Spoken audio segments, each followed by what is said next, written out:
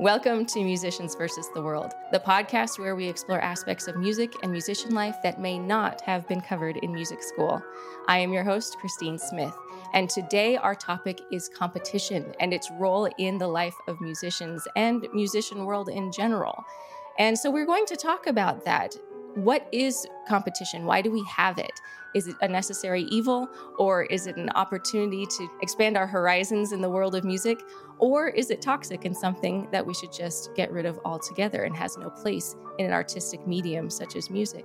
We're going to discuss all of that, and I cannot think of a better person to have this discussion with than my guest today, Dr. Brandon Bascom. Now, Brandon and I go way back. We were both piano performance majors at Brigham Young University a long time ago. And since then, he's had a very illustrious and wonderful career in music and in performing and teaching piano. So let me tell you a little bit about him. After BYU, Brandon completed his Master of Music degree in piano performance at the Manhattan School of Music in New York City.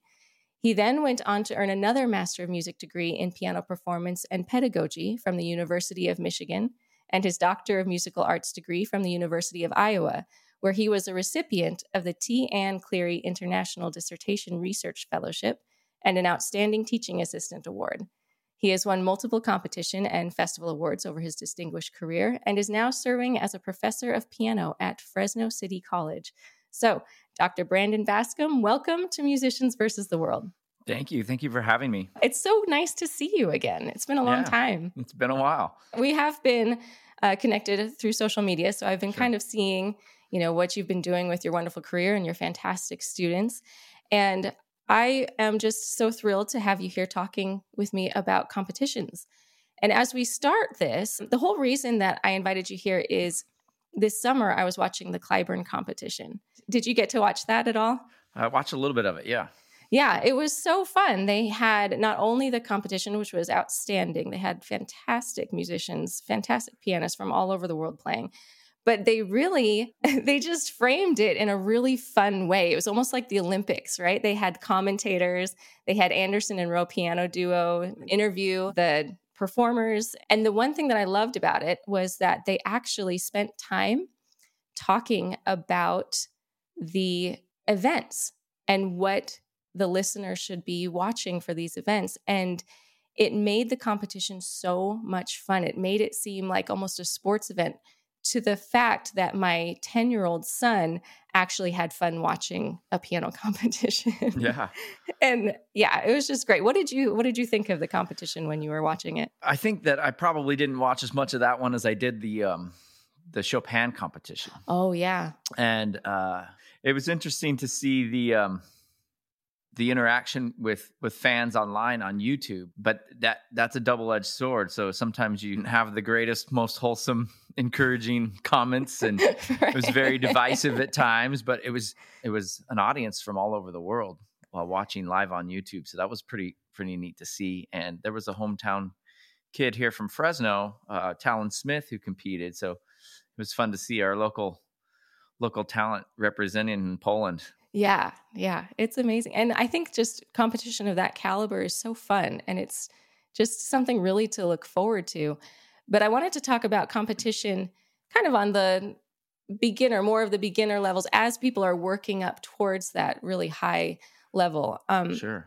And I remember at BYU, our days way back when, I guess we're not that old, so not that far long ago. But I remember watching you in all of these performances and these competitions, and you really seem to thrive in that competitive environment.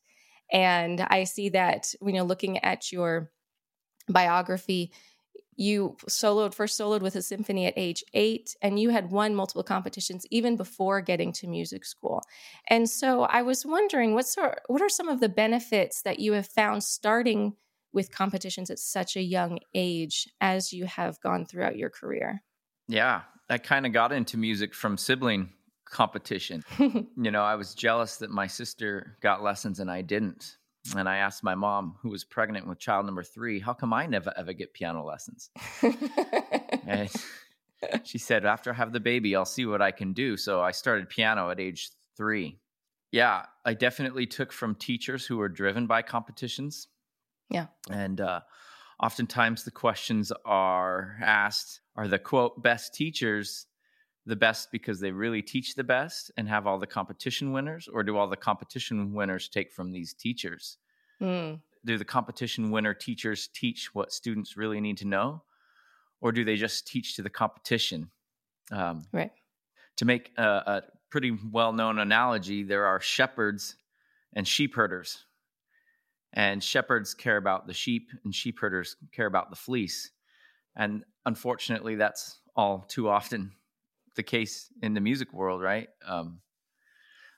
Some teachers just care about students representing their studio or Right. making them look good. And, it all comes down to attitude. I'll talk about that a little bit. At one point, my sister and I would be in the same competition age category. Oh, wow. And I didn't learn this until years later, but she did not enter that year because she didn't want to be beat by her little brother.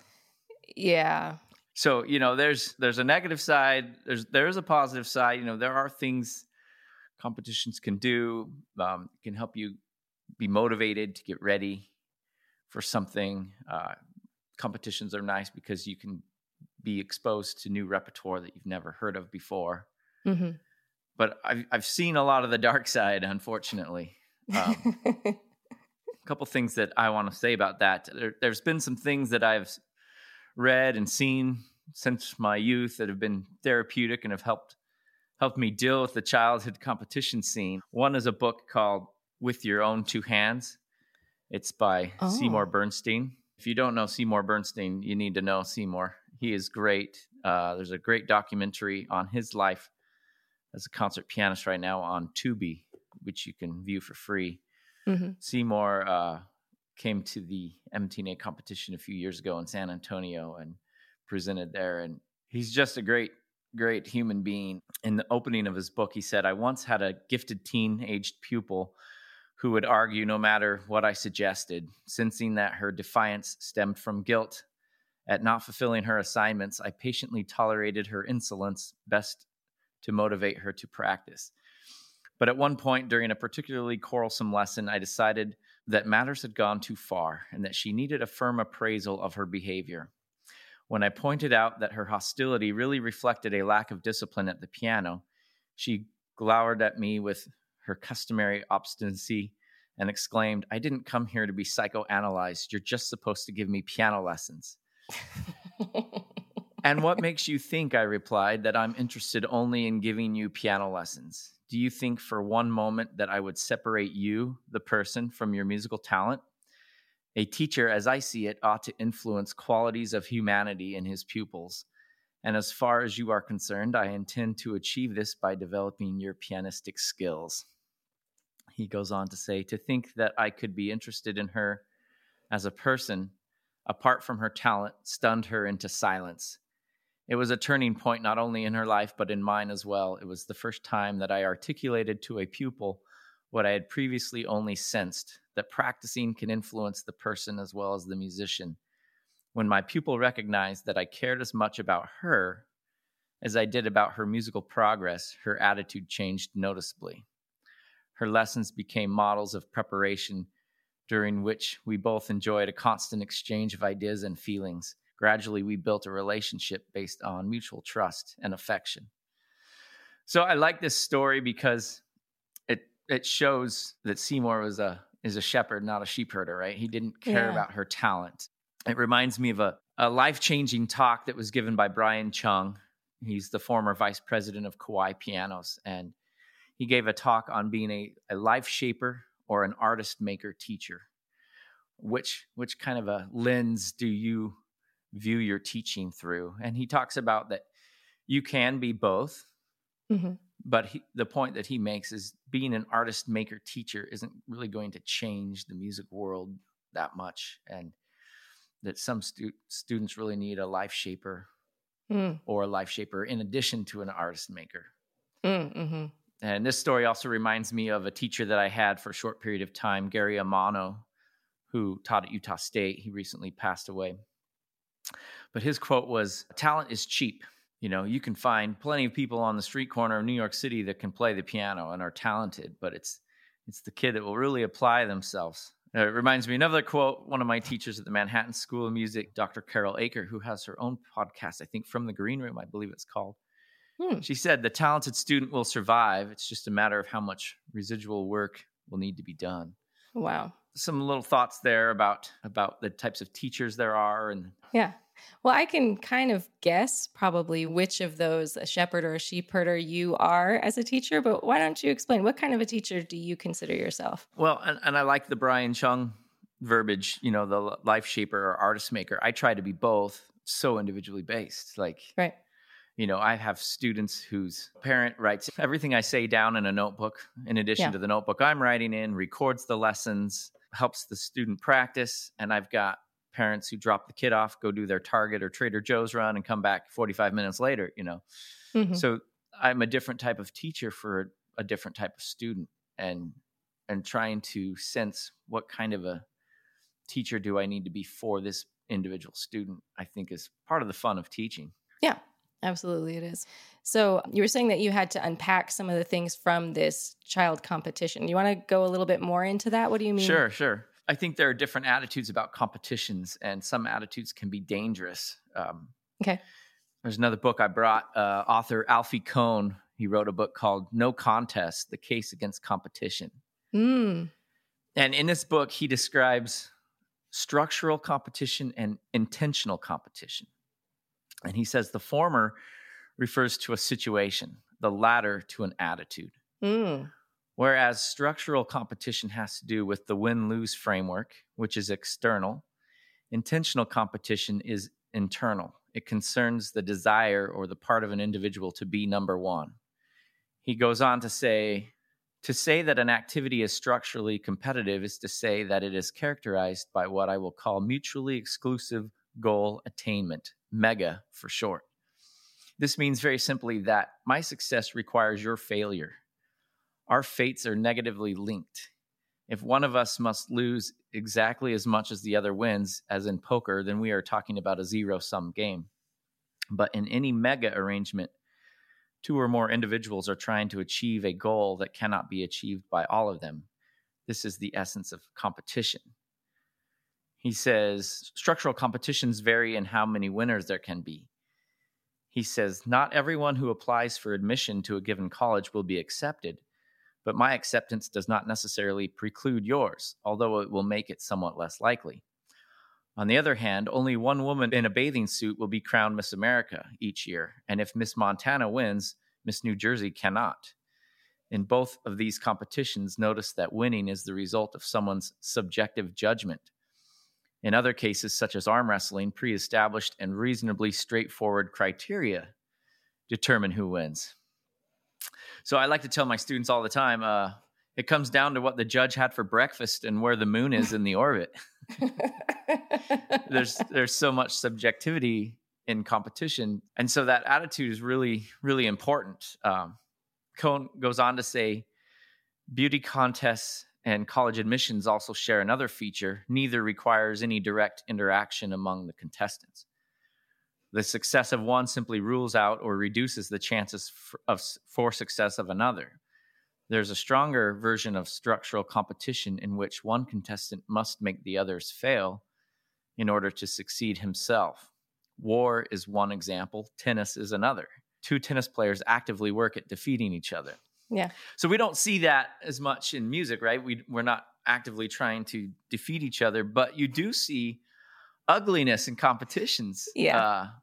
The one teacher complains to the competition organizer and has their students removed from the upright piano room and switched to the grand piano room, or right. Little snide remarks are made to try to get into each other's heads, or changing your repertoire once you find out who the judges are because you know what repertoire they like or what repertoire they've awarded prizes to in the past. Right. It's when winning, no matter what the cost is, the attitude, I think you've lost, everybody's lost. And for what? Does it really matter who won that competition back in 1986? Most of these kids aren't going to go into music. Most of the Juilliard grads don't stay in music. Right. And Kohn talks about intentional competition, that is talking about the individual's competitiveness, his or her proclivity for beating others. This can take place in the absence of structural competition, as all of us have observed. He says, some may arrive at a party and be concerned to prove he is the most intelligent or attractive person in the room, even though no prizes are offered and no one else has given any thought to the matter. Yeah. You want to find your place in that pecking order. Yeah. Right? Mm-hmm.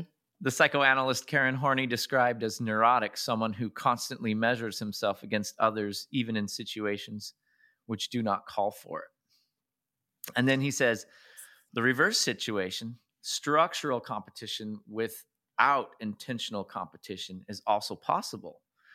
You may be concerned simply to do the best you can without any special interest in being better than others, yet find yourself in a situation where this entails competing. Oh, That's the ultimate. That's the attitude that I try to portray. But the challenge is that attitude not only has to belong to the teacher, has to belong to the parent, it has to belong to the student. right. But it is the healthiest way to compete, really. I think so, yeah. One of the movies that was very therapeutic to me was this movie called Searching for Bobby Fischer.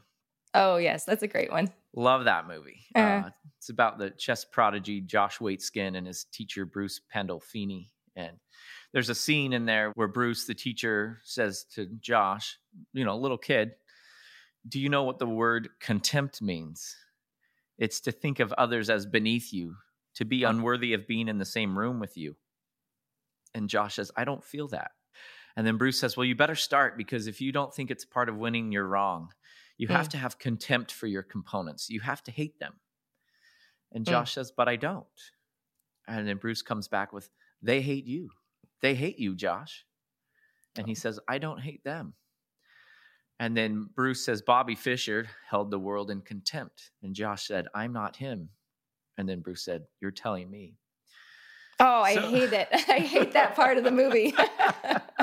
It's like the worst part of the movie. But this was my world. I felt like I was these two chess prodigies that the movie shows, and their different paths. And one clearly is this kind of intentional competitor, even in and out of structural competitions. Mm-hmm. And so that was the world I grew up in. And unfortunately, I was probably that intentional competitor too often. Yeah. And not just focused on do the best you can. And I think part of the thing that kids don't understand is the subjectivity of it. Right. It really has to do with what the judge had for breakfast that morning. Like, you did your best, and losing so hard, and the fact that there can only be one winner, the attitude is everything when it comes to the competitions to me. When you see a student come to you and they have that, what sort of strategies as a teacher do you give them, or what sort of tools do you give them to kind of get out of that headspace? Well, it's hard. So you're meaning like a student is that intentional competitor? Yeah. Uh-huh. Well, you just put them in the biggest competition you can. That'll humble them really quick, right? Just knock them down. No, I mean, that's probably the wrong answer there. You can always find someone that's better than you. And there's times when it's like, look, all you can do is tip your hat that person's obviously better than me. I'm never going to come close to that. And that's life, and you have to accept it, right? Mm-hmm. And you can really only do the best that you can, catering to your strengths. Right. But, it's easy from the experience I have to have those types of conversations with that student. I really haven't had a student like that. I don't like the attitude that I'm better than someone. Right. And in the music world, that's not going to get you very far. No. There's so much collaboration that goes on, and the music world is really quite small. Anywhere you go in the world, you can find people that know the same people, and mm-hmm. That's not an attitude that I want to portray or have my students portray, for sure. Right. Well, what about the flip side? Because sometimes that comparing and that competition, a student can come up shorter, and then they see that they're not as good as someone else, and that mm-hmm. can be paralyzing to them. And they think, well, why do I even try? I'm not the best. What do you do with a student like that? Well, and I think, you have to have enough good experiences that keep you going, and you mm-hmm. have to have joy in it. And so competition can certainly kill the joy. And it's like, okay, well, I'm not the best. And, I hate the attitude of second place is first loser. Yeah. And, if that's all you're in it for, why do it, right? Yeah. Now you said growing up, it was a lot of sibling competition that really motivated you to play and to get really, really good. And now it sounds like you've kind of switched your attitude a little bit from that. What was the turning point for you? Well, you look at the Clyburn, right? There can only be one winner of the Clyburn. Mm-hmm. You look at the prize money, something like $50,000, and they get their own CD and their own website and their own touring clothes, and they're booked on tour for the next 2 years. I mean, how many people can really be a concert pianist and only perform for a living? Right. That's very few and far between. I mean, we could probably name 10 concert pianists that are doing it, right? Mm-hmm. But everyone else is doing something else. And so finding what matters in life, right? Like, okay, I can't be Long Long. I can't be Yuja Wang. So what can I do, right? Mm-hmm. And finding purpose in life with what the talent is that you do have and the opportunities that you have been given is kind of, I think, what's taken over in my life. Just like sports, there's a small window of how long you can really be competitive Mm-hmm. and compete. You get married and have kids, your practice hours decrease majorly, right? And the competitions aren't there anymore. There's age limits on them. Mm-hmm. But how can I share the love of music that I've had with someone else, and maybe how can I share that with someone that didn't get that opportunity in their life as a child? I teach at a community college, and my students are all over the map. I get students that have never been able to afford lessons. I get students that have taken lessons all the while growing up. I get students that are adults that are trying to fight off mental issues and Alzheimer's and want to stay engaged in something, and everything in between. And then I have my own private studio. So I teach the same things all day long, but I have very widely differing audiences. And what can I give this student with the background they're coming from and the goals that they have with the experience that I have? Yeah, that's beautiful. And you are teaching the student music, not teaching music. You know what I mean? Like there's a difference between teaching the person and then just teaching the music. That's beautiful. Sure. Yeah, that's really beautiful. So knowing that and thinking that, do you think that competition in general is good for music, for the world of music? Yes and no. I mean, the famous quote is Bartok, right? Bartok said, competition is for horses, not for artists. And, the whole subjectivity of it is very difficult. And, like I said, there are only so many spots to really make it as a touring, performing only concert pianist. Right.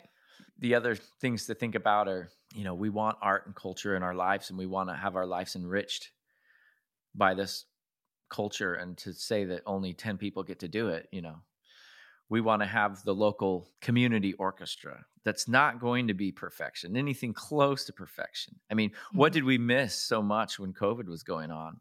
Right. We missed going to live music. And it goes back to the big debate about recording, how many splices are in that famous recording versus the live recording, the live music. If we want a perfect recording, we can go find it or go make it. But we want that personal live interaction with Christine Smith playing. We want to hear her live. I mean, we can go hear Ashkenazi anytime online, but to get the live experience, that's something that enriches lives, right? I mean, a lot of my students at the college are taking music to enrich their lives. Yeah. Because they've never been able to afford it. And now for $46 a credit, they can afford it. Yeah. Right. So I think that's a big important part of our community and culture is having art and music to enrich our lives. And it doesn't matter, how good or bad you are, that you're doing it. One of the quotes I wanted to share, it was from Kurt Vonnegut, who's an author. He said, "Go into the arts. I'm not kidding.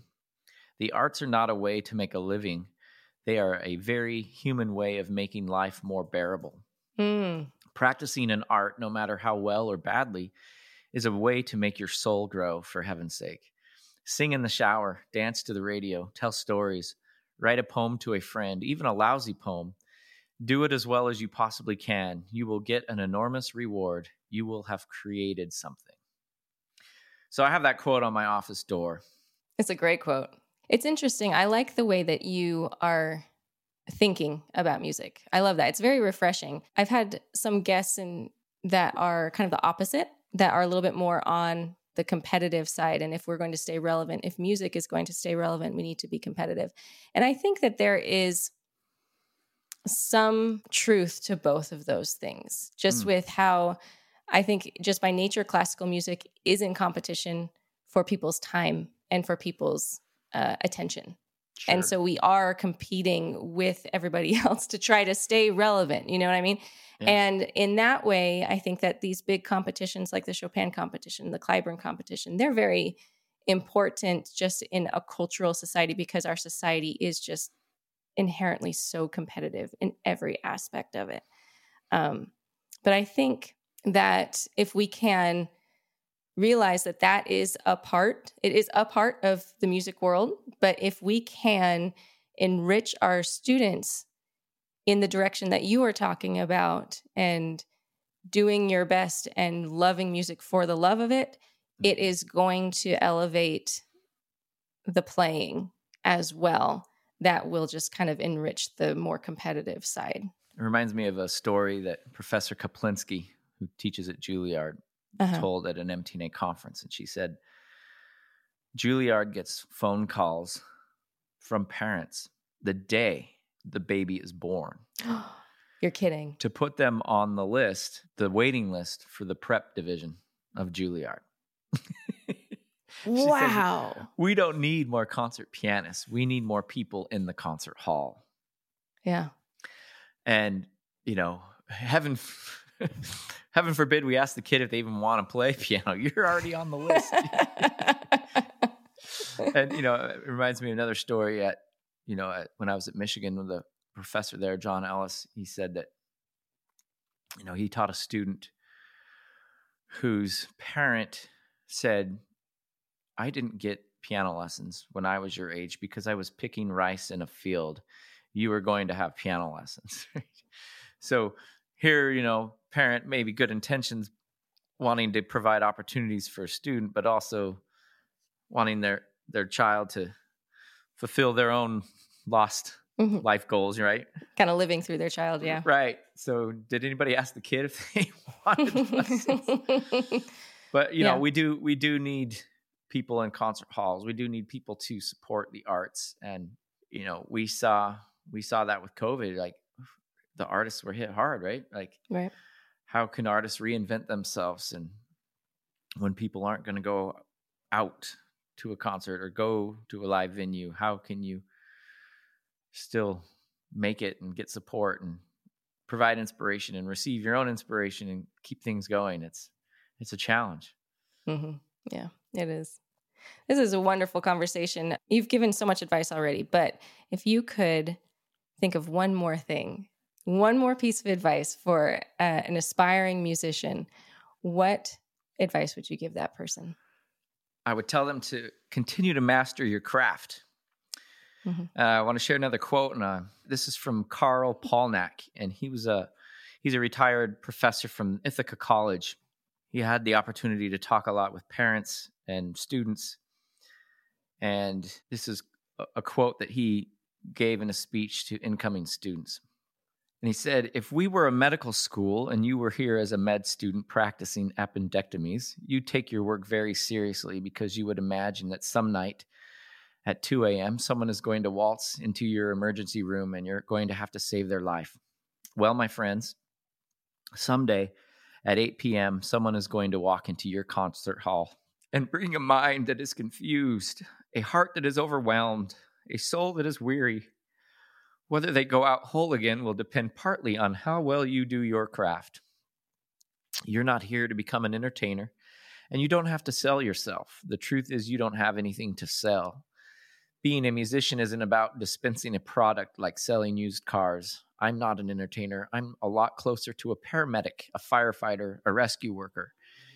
You're here to become a sort of therapist for the human soul, a spiritual version of a chiropractor, physical therapist, someone who works with our insides to see if they can get things to line up, to see if we can come into harmony with ourselves and be healthy and happy and well. If there's a future wave of wellness on this planet, of harmony, of peace, of an end to war, of mutual understanding, of equality, of fairness, I don't expect it will come from a government, a military force, or a corporation. If there's a future of peace for humankind, if there's to be an understanding of how these invisible internal things should fit together, I expect it will come from the artists, because that's what we do. So, master your craft is what I would say. Do what you do because it's important. If it's teaching, be the teacher that inspires the next generation. I love the quote, "We stand on the shoulders of our teachers," and some of our teachers were giants and some of them were not so tall. And be that giant of a teacher, because it's important what we do. That was beautiful. Thank you. Thank you, Brandon. You're welcome. Thank you. You are just wonderful. Oh, it's so good to see you again. Yeah. Well, I want to let you put a little plug in because you are an arranger. You're on YouTube. Where can people find you and find your music? Yeah, BrandonBascom.com. My hymn arrangement book came out with Alfred Music. You can order it from me at BrandonBascom.com/shop, or you can get it at any music store that carries Alfred Publishers publications. So yeah, I'm on Instagram, Brandon Bascom Music. That's where I post a lot of my content. But yeah, that's great, and they're beautiful arrangements. Thank you. Fantastic. Yeah, I love them. I do. I love them. Well, thank you so much for being here. I have so enjoyed your outlook on all of this, on competitions, and hearing your stories and your quotes. And I have 2 new books that I've got to read now. And yeah, here's fantastic. the third one. Oh yeah, let's see it. Monsters and Angels: Surviving a Career in Music, also by Seymour Bernstein. A lot of anecdotal stories there. Okay, I will definitely put links to all of those books in our show notes so everyone can go and read those so they can all survive. So they can all survive a life in music. Yeah. Well, Dr. Brandon Bascom, you are wonderful. So good to see you. Thank you so much for being here with me. Thank you. Thank you for having me.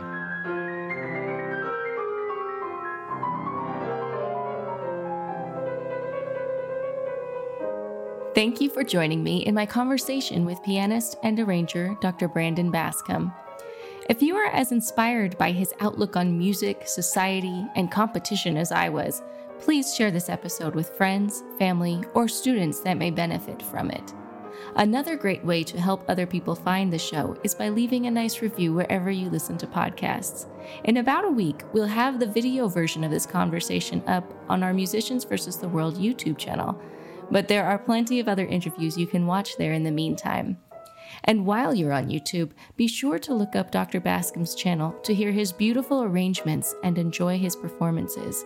You can also learn more about him and order the sheet music to his arrangements on his website, BrandonBascom.com. I will have links to those things as well as to the books and resources mentioned in this interview in our show notes on our website, frostedlens.com/musicians vs. the world. Musicians vs. the World is a production of Frosted Lens Entertainment in conjunction with Smith Sound Music.